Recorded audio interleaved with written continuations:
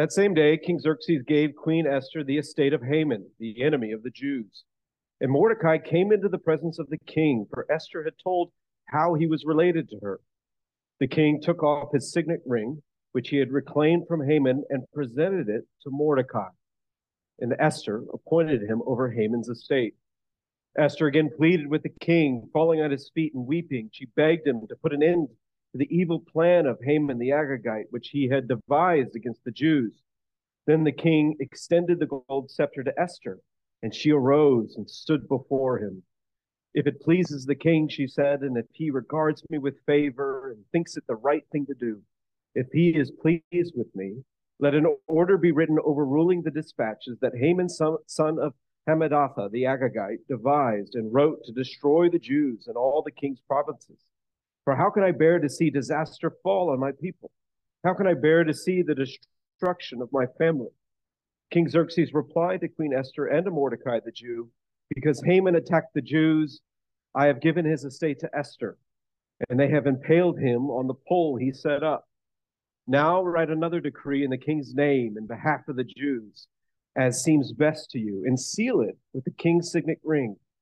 For no document written in the king's name and sealed with his ring can be revoked. At once the royal secretaries were summoned on the 23rd day of the month of Sivan. They wrote out all of Mordecai's orders to the Jews and to the satraps, governors, and nobles of the 127 provinces stretching from India to Cush. These orders were written in the script of each province and the language of each people, and also to the Jews in their own script and language. Mordecai wrote in the name of King Xerxes, sealed the dispatches with the king's signet ring, and sent them by mounted couriers who rode fast horses, especially bred for the king. The couriers riding the royal horses went out, spurred on by the king's command, and the edict was issued in the citadel of Susa. When Mordecai left the king's presence, he was wearing royal garments of blue and white, a large crown of gold and a purple robe of fine linen, and the city of Susa held a joyous celebration. For the Jews, it was a time of happiness and joy, gladness and honor. In every province and in every city to which the edict of the king came, there was joy and gladness among the Jews, with feasting and celebrating. And many people of other nationalities became Jews, because fear of the Jews had seized them. That's the word of the Lord. Would you pray with me? Heavenly Father, you've given us the scripture for our learning, and therefore would you help us to do just that? Would you give us ears to hear? Would you help us to read and see? Would you help us to inwardly digest this story and the truths that lie within it so that we might grow in hope today? We pray this in Jesus' name. Amen. As you look at the end of this passage in particular, but even all the shifts that take place here, you have to sort of say, what is going on? What is happening in this story? Foes become friends. Evil is put down. The powerless are given power. Esther now shares power with this king who just 36 hours ago had it written that not only her, but all of her people would be exterminated. So what is taking place in this passage? It kind of reminds me a little bit of the movie Slumdog Millionaire. I don't know if you're familiar with this movie, but it's basically the story of these two young boys who grow up in the slums of Mumbai. And one boy, as close as they are, they're without parents. And one boy goes down a difficult path, and the other goes down a more righteous path, shall we say. And providentially, their stories are woven together. So at the end of the movie, this one boy who's on this sort of righteous path ends up on the show How to Be a Millionaire. And all the things he's learned in his life, all the good things, all the bad things, are the answers to the questions in the show. And he wins the show, and he becomes a millionaire. And he has a love interest in the show, and at the end, you really don't know if this is going to turn out for good or ill. But it turns out for good. And then suddenly, the two main characters in all the city break out into a dance. And it is awkward and joyous and strange and completely implausible. And you can't help but leave the theater going, every movie should end like that. Every story should end like that. It is an ending that's devoutly to be wished. It's magic.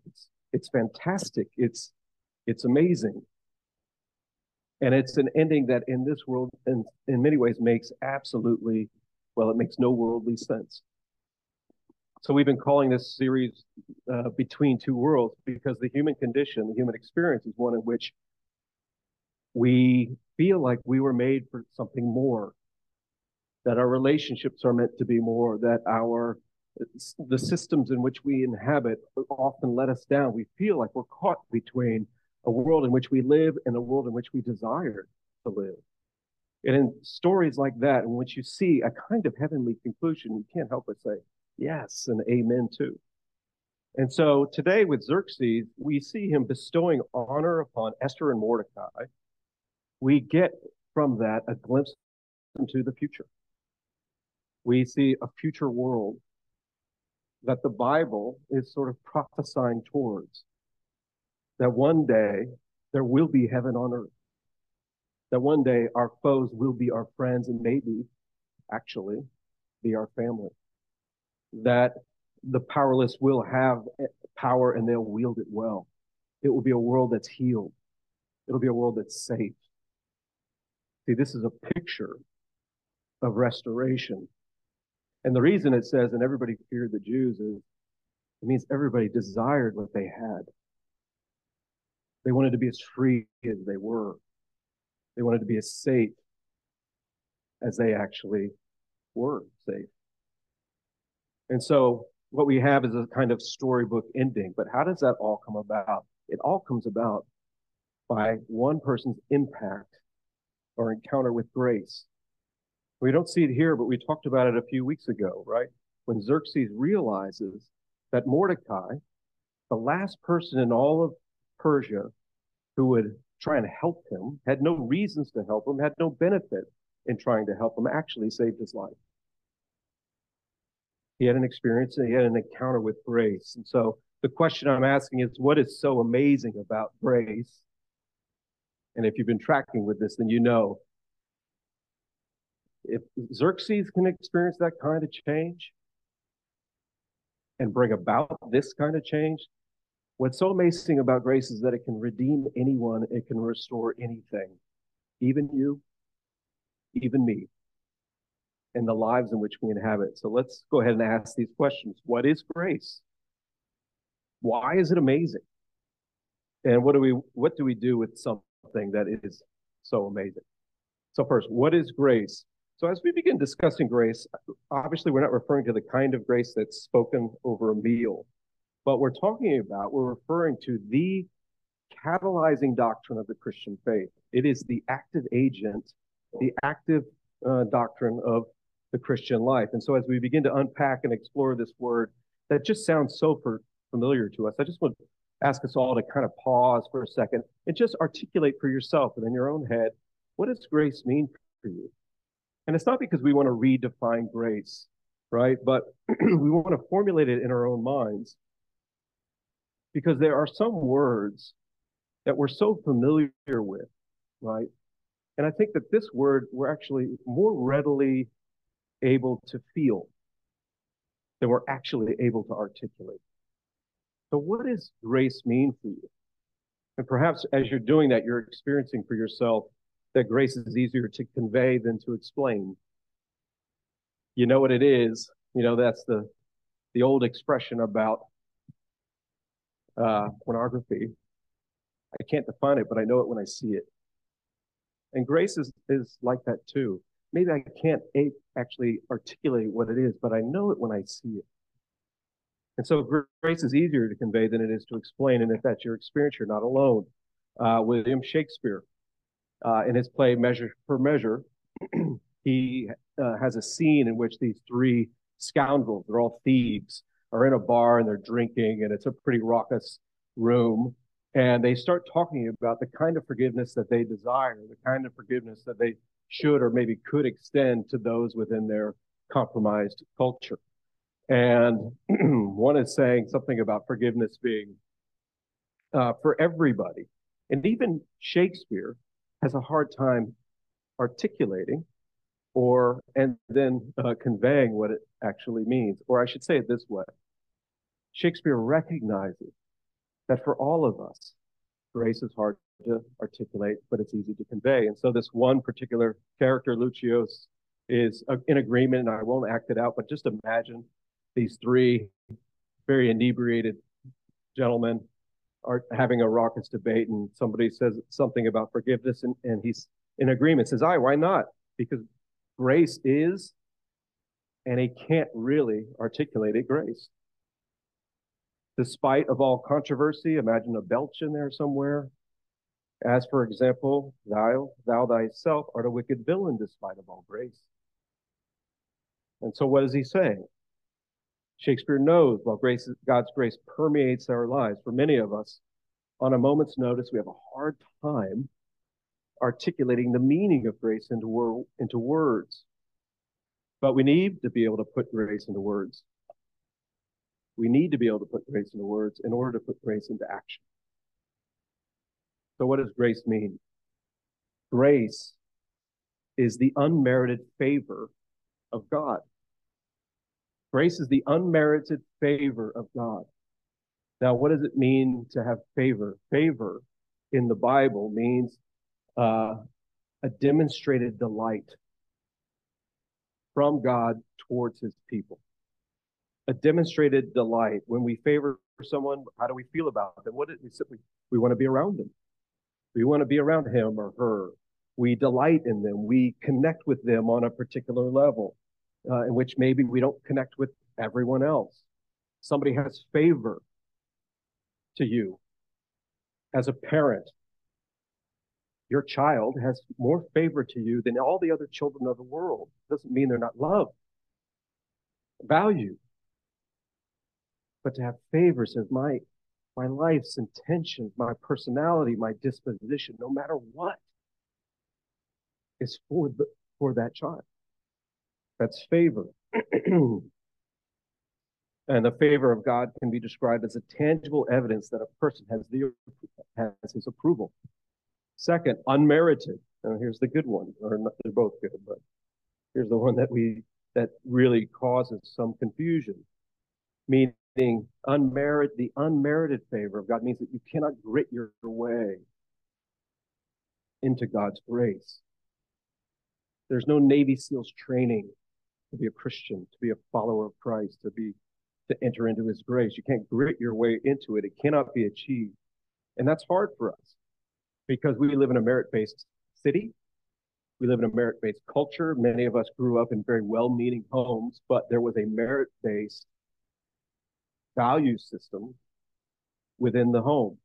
And therefore, it's hard for us to believe that a relationship with God is one of sheer grace rather than a relationship with God as one of participatory grace. And what's participatory grace?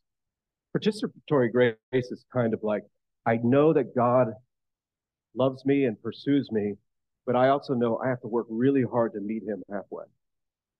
I have to participate in that grace.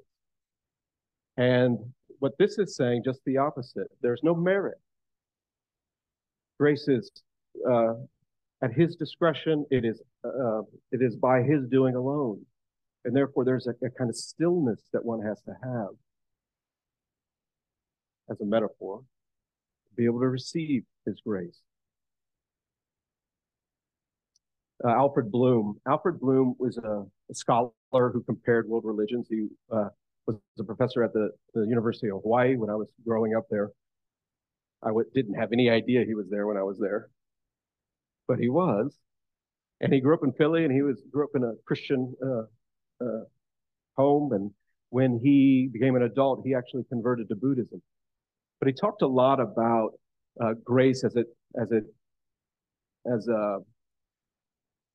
a value within different religions. And he said, lots of different religions talk about grace, but no religion talks about it as clearly as Christianity does.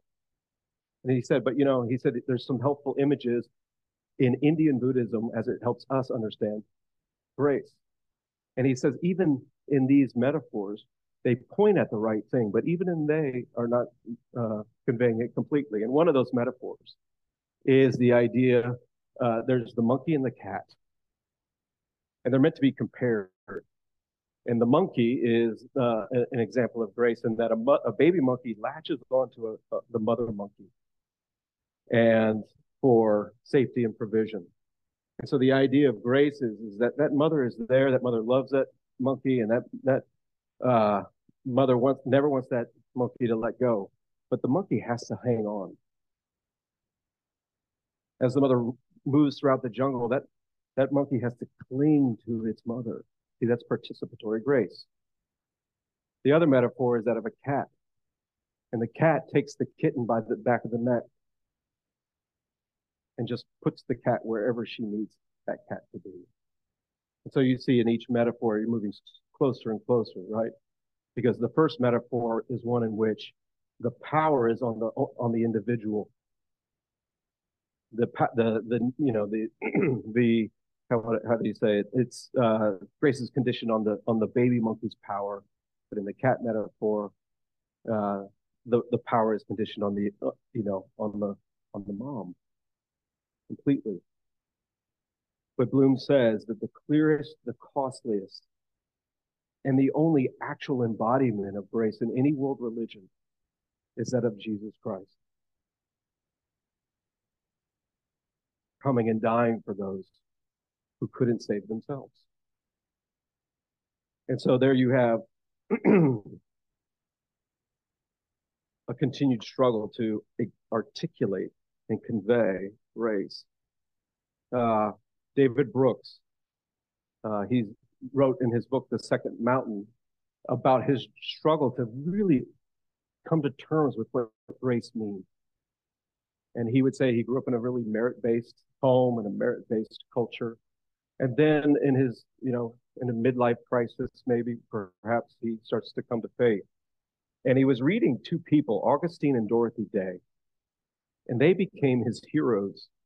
But there was a concept that they talked about which continued to befuddle him, that he couldn't wrap his brain around. And this woman who was his assistant was trying to help him. And that, of course, was this doctrine of grace. And Anne, who would eventually become his wife, wrote this to him in one of her emails. She said, I want to reiterate that, yes, grace is the central thing Christ offers, but that is the doorway, and it is only to know him. I see lots of emphasis on striving in your note, and I appreciate its antidote to cheap grace, but the foundational fact is that you cannot earn your way into a state of grace. This denies grace's power and subverts its very definition. Grace must reach out to the broken and the undeserving. It must reach out to those recognizing plainly, vulnerably, their own need and emptiness. It can only find welcome in those sitting still. And so I hope in this first point, we've been able to kind of sit still and to think about that and to leave ourselves alone and to ask right questions about our own upbringing, the well-meaningness of the cultures in which we have inhabited, but where helpful questions can begin to actually make grace that much clearer for us. Grace is not opposed to effort. It's opposed to earning. And earning is an attitude of the heart.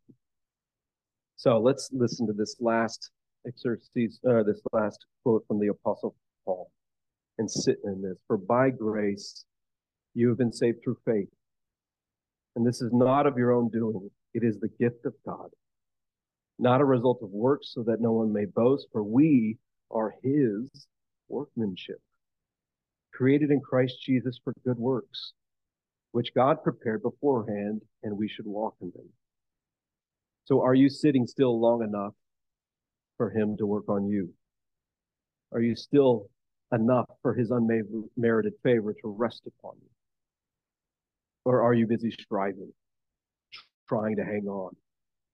God wants you and I to be shaped for good works, just like Xerxes is here. He's the one who's been the most impacted by grace in this story. Or I should say this, He's the latest in this story to be impacted by grace. The reason Mordecai sought to save him is by grace. The reason Esther moves courageously through this story is because she's motivated by grace. And Xerxes is too. Grace precedes his new outlook on life. So the first question, what is grace? Of all the world religions, the Bible gives the clearest definition. It's the unmerited favor of God. And it's for you. Why is it so amazing? Why is it so amazing?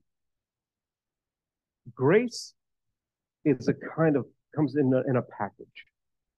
And it's packaged together with gratitude. When you experience grace, you cannot help to experience a deep sense of gratitude that changes the way that you move about the world. Grace is amazing because it comes with gratitude. But when you encounter and you experience sheer grace, sheer gratitude becomes your motivation for ethics. Think about that.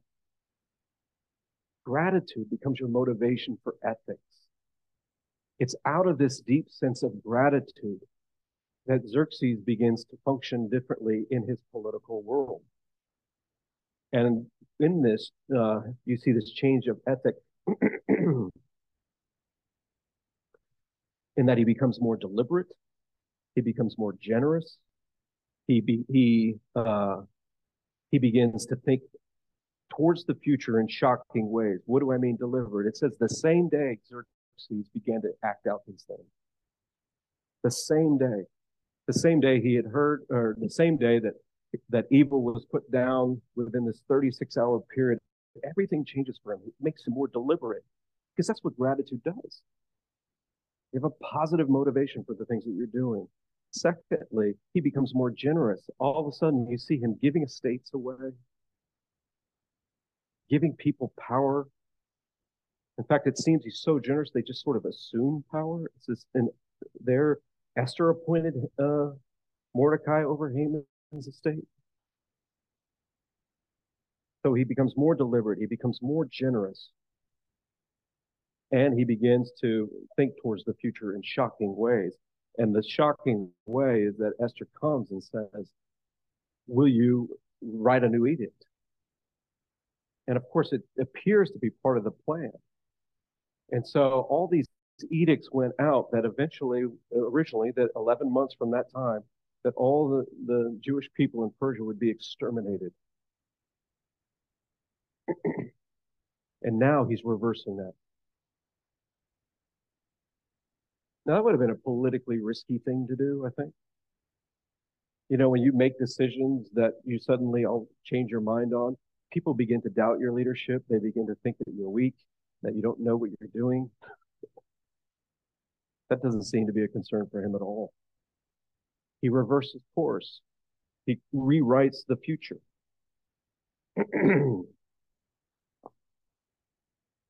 It's amazing.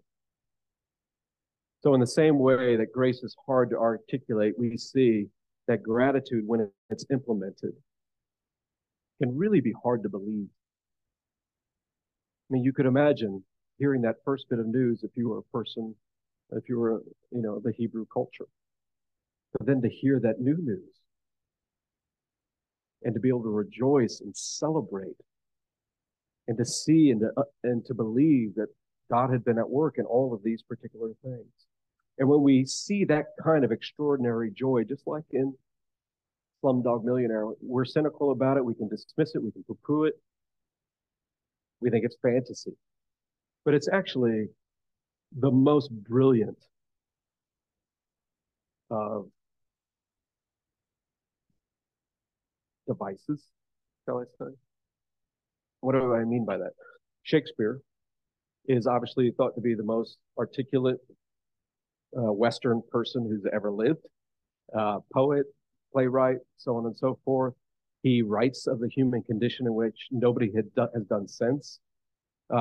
He has impacted our culture even today. Like you read things like, here's some phrases that he invented break the ice, a heart of gold, naked truth. All of a sudden, one fell swoop, forever and a day, kill them with kindness. And he also invented the phrase brave new world. Now, when we think of brave new world, we think of this dystopian novel. That's not what he thought at all. He uses it at the end of at the end of a play in which everything comes together in celebration. And Miranda says, it's a brave new world. But all the commentators, the modern commentators say that as effortless he was in writing about the human condition and knowing the heart and being so articulate, when it came to endings, he was pretty uninventive. They tend to believe that he actually just ran out of time and needed to close up the play really quick. And so he sort of put a nice bow on it. But Marilynne Robinson, who won the Pulitzer Prize for Gilead, she says, that's not at all what happened.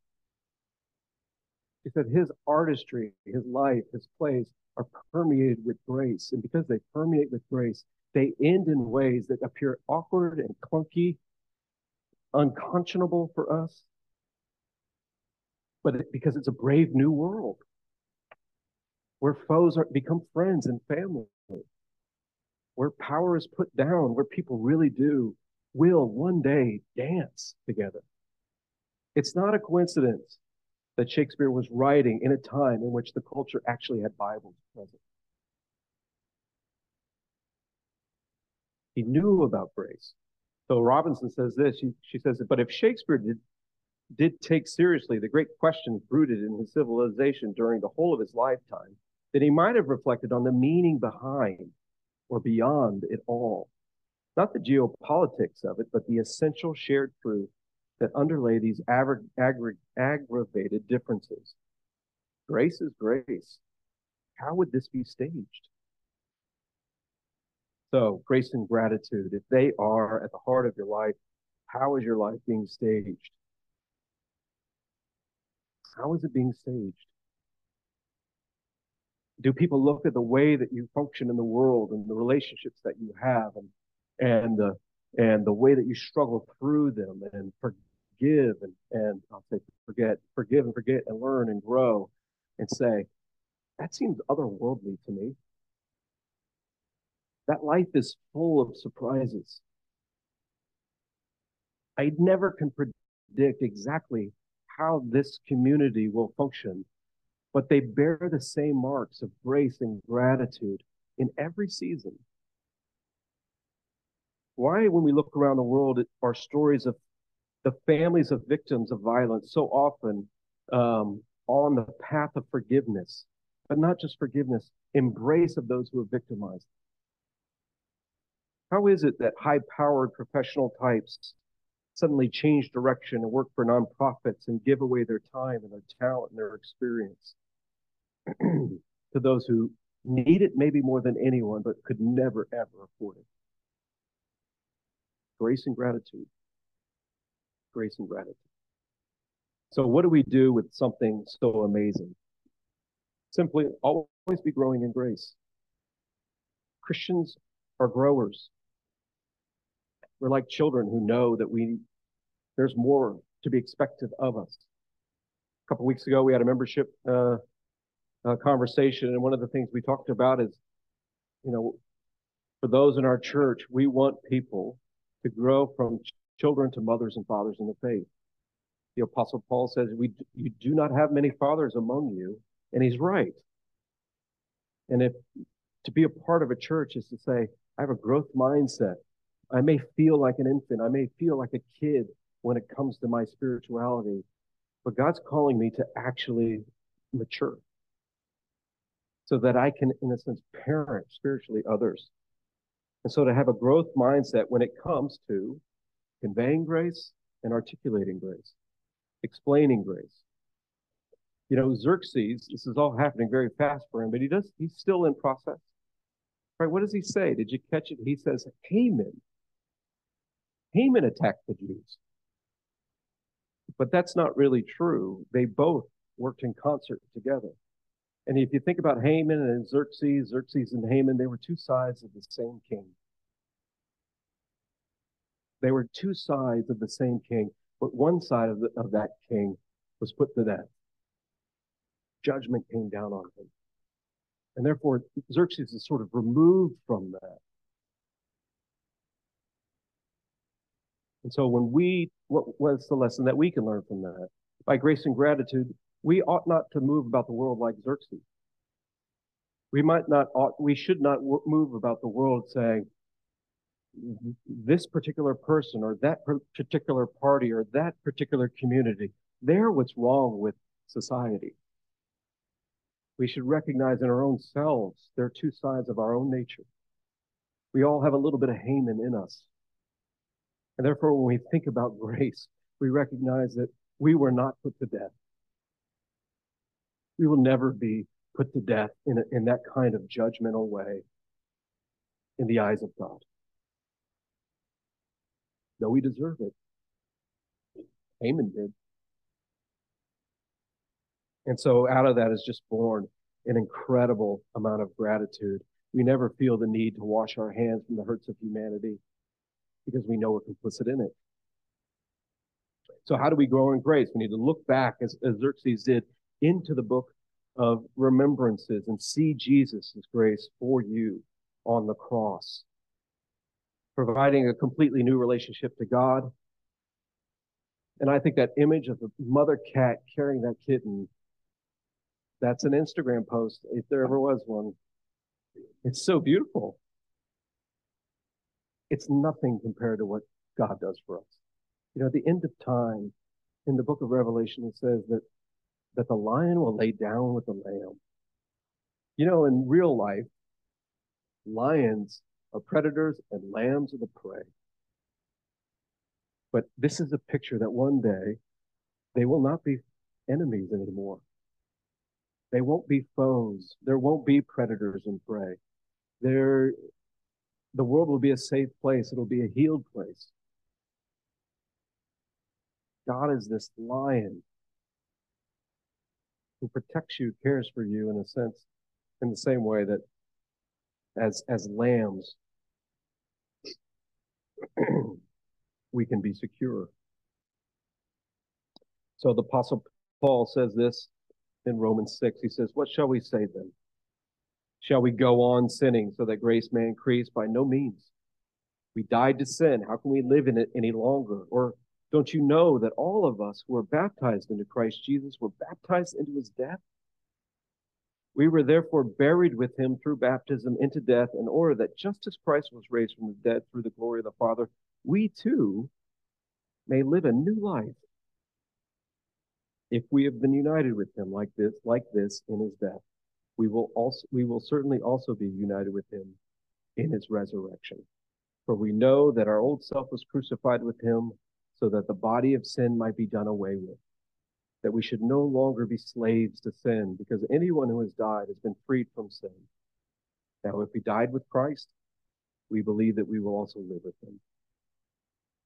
So we need to grow in grace, but we also need to be growing in gratitude.